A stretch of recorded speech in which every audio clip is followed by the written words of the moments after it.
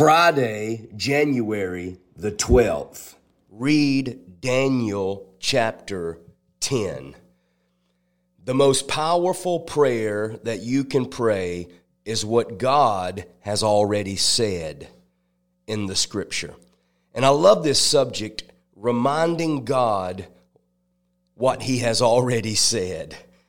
Daniel did this. Hey, God, remember what you said? You said Israel's bondage was supposed to end in 70 years. And I've been looking at my Palm Pilot, and it says that the time is supposed to be right now. God, your word says the time is now. This is in your Bible. I'm telling you, Daniel said, I've got a word, a prophetic word that you spoke, oh God, and I'm not going to shut up. I'm not going to sit down until I see what you said. In fact, I'm going to fast and I'm going to pray. And we say the Daniel's fast is 21 days, but in reality, the Daniel's fast is fasting until you see the word of God fulfilled for you and your family. See, Daniel fasted and prayed for 21 days, and God answered his prayer on the first day. God dispatched Michael, the archangel, to give him the answer to his breakthrough on the first day, but it did not manifest until the 21st day. So a Daniel's fast is not praying for 21 days. A Daniel's fast is praying until you see what God said. A Daniel's fast is you praying until the word of God manifests in your life and family. And we see this principle all the way through Scripture. Daniel cross-references to Jeremiah chapter 29, verse 11.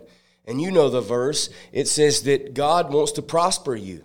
He doesn't want to harm you. He wants to give you a hope and a future. Verse 14 says, if you seek me, you shall find me if you seek me with your whole heart.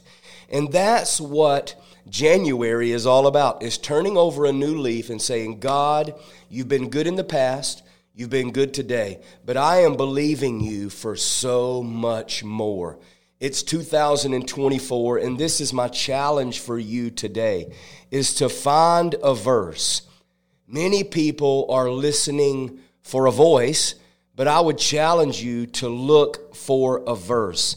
And when you find a verse, start praying the verse, start prophesying the verse, start speaking, standing up and speaking the word of God over your situation, and I promise you, you will see God move in due season. And I woke up this morning with this thought. You can do one of two things with Scripture.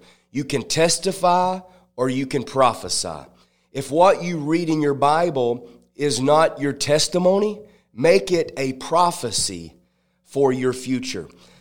If God hasn't done it yet, stand still, stand up, and begin to pray and prophesy over your family and your ministry and your destiny. And I promise you, the word will become a prophecy for your future. Why? Because the most powerful prayer that you can pray is what God has already said.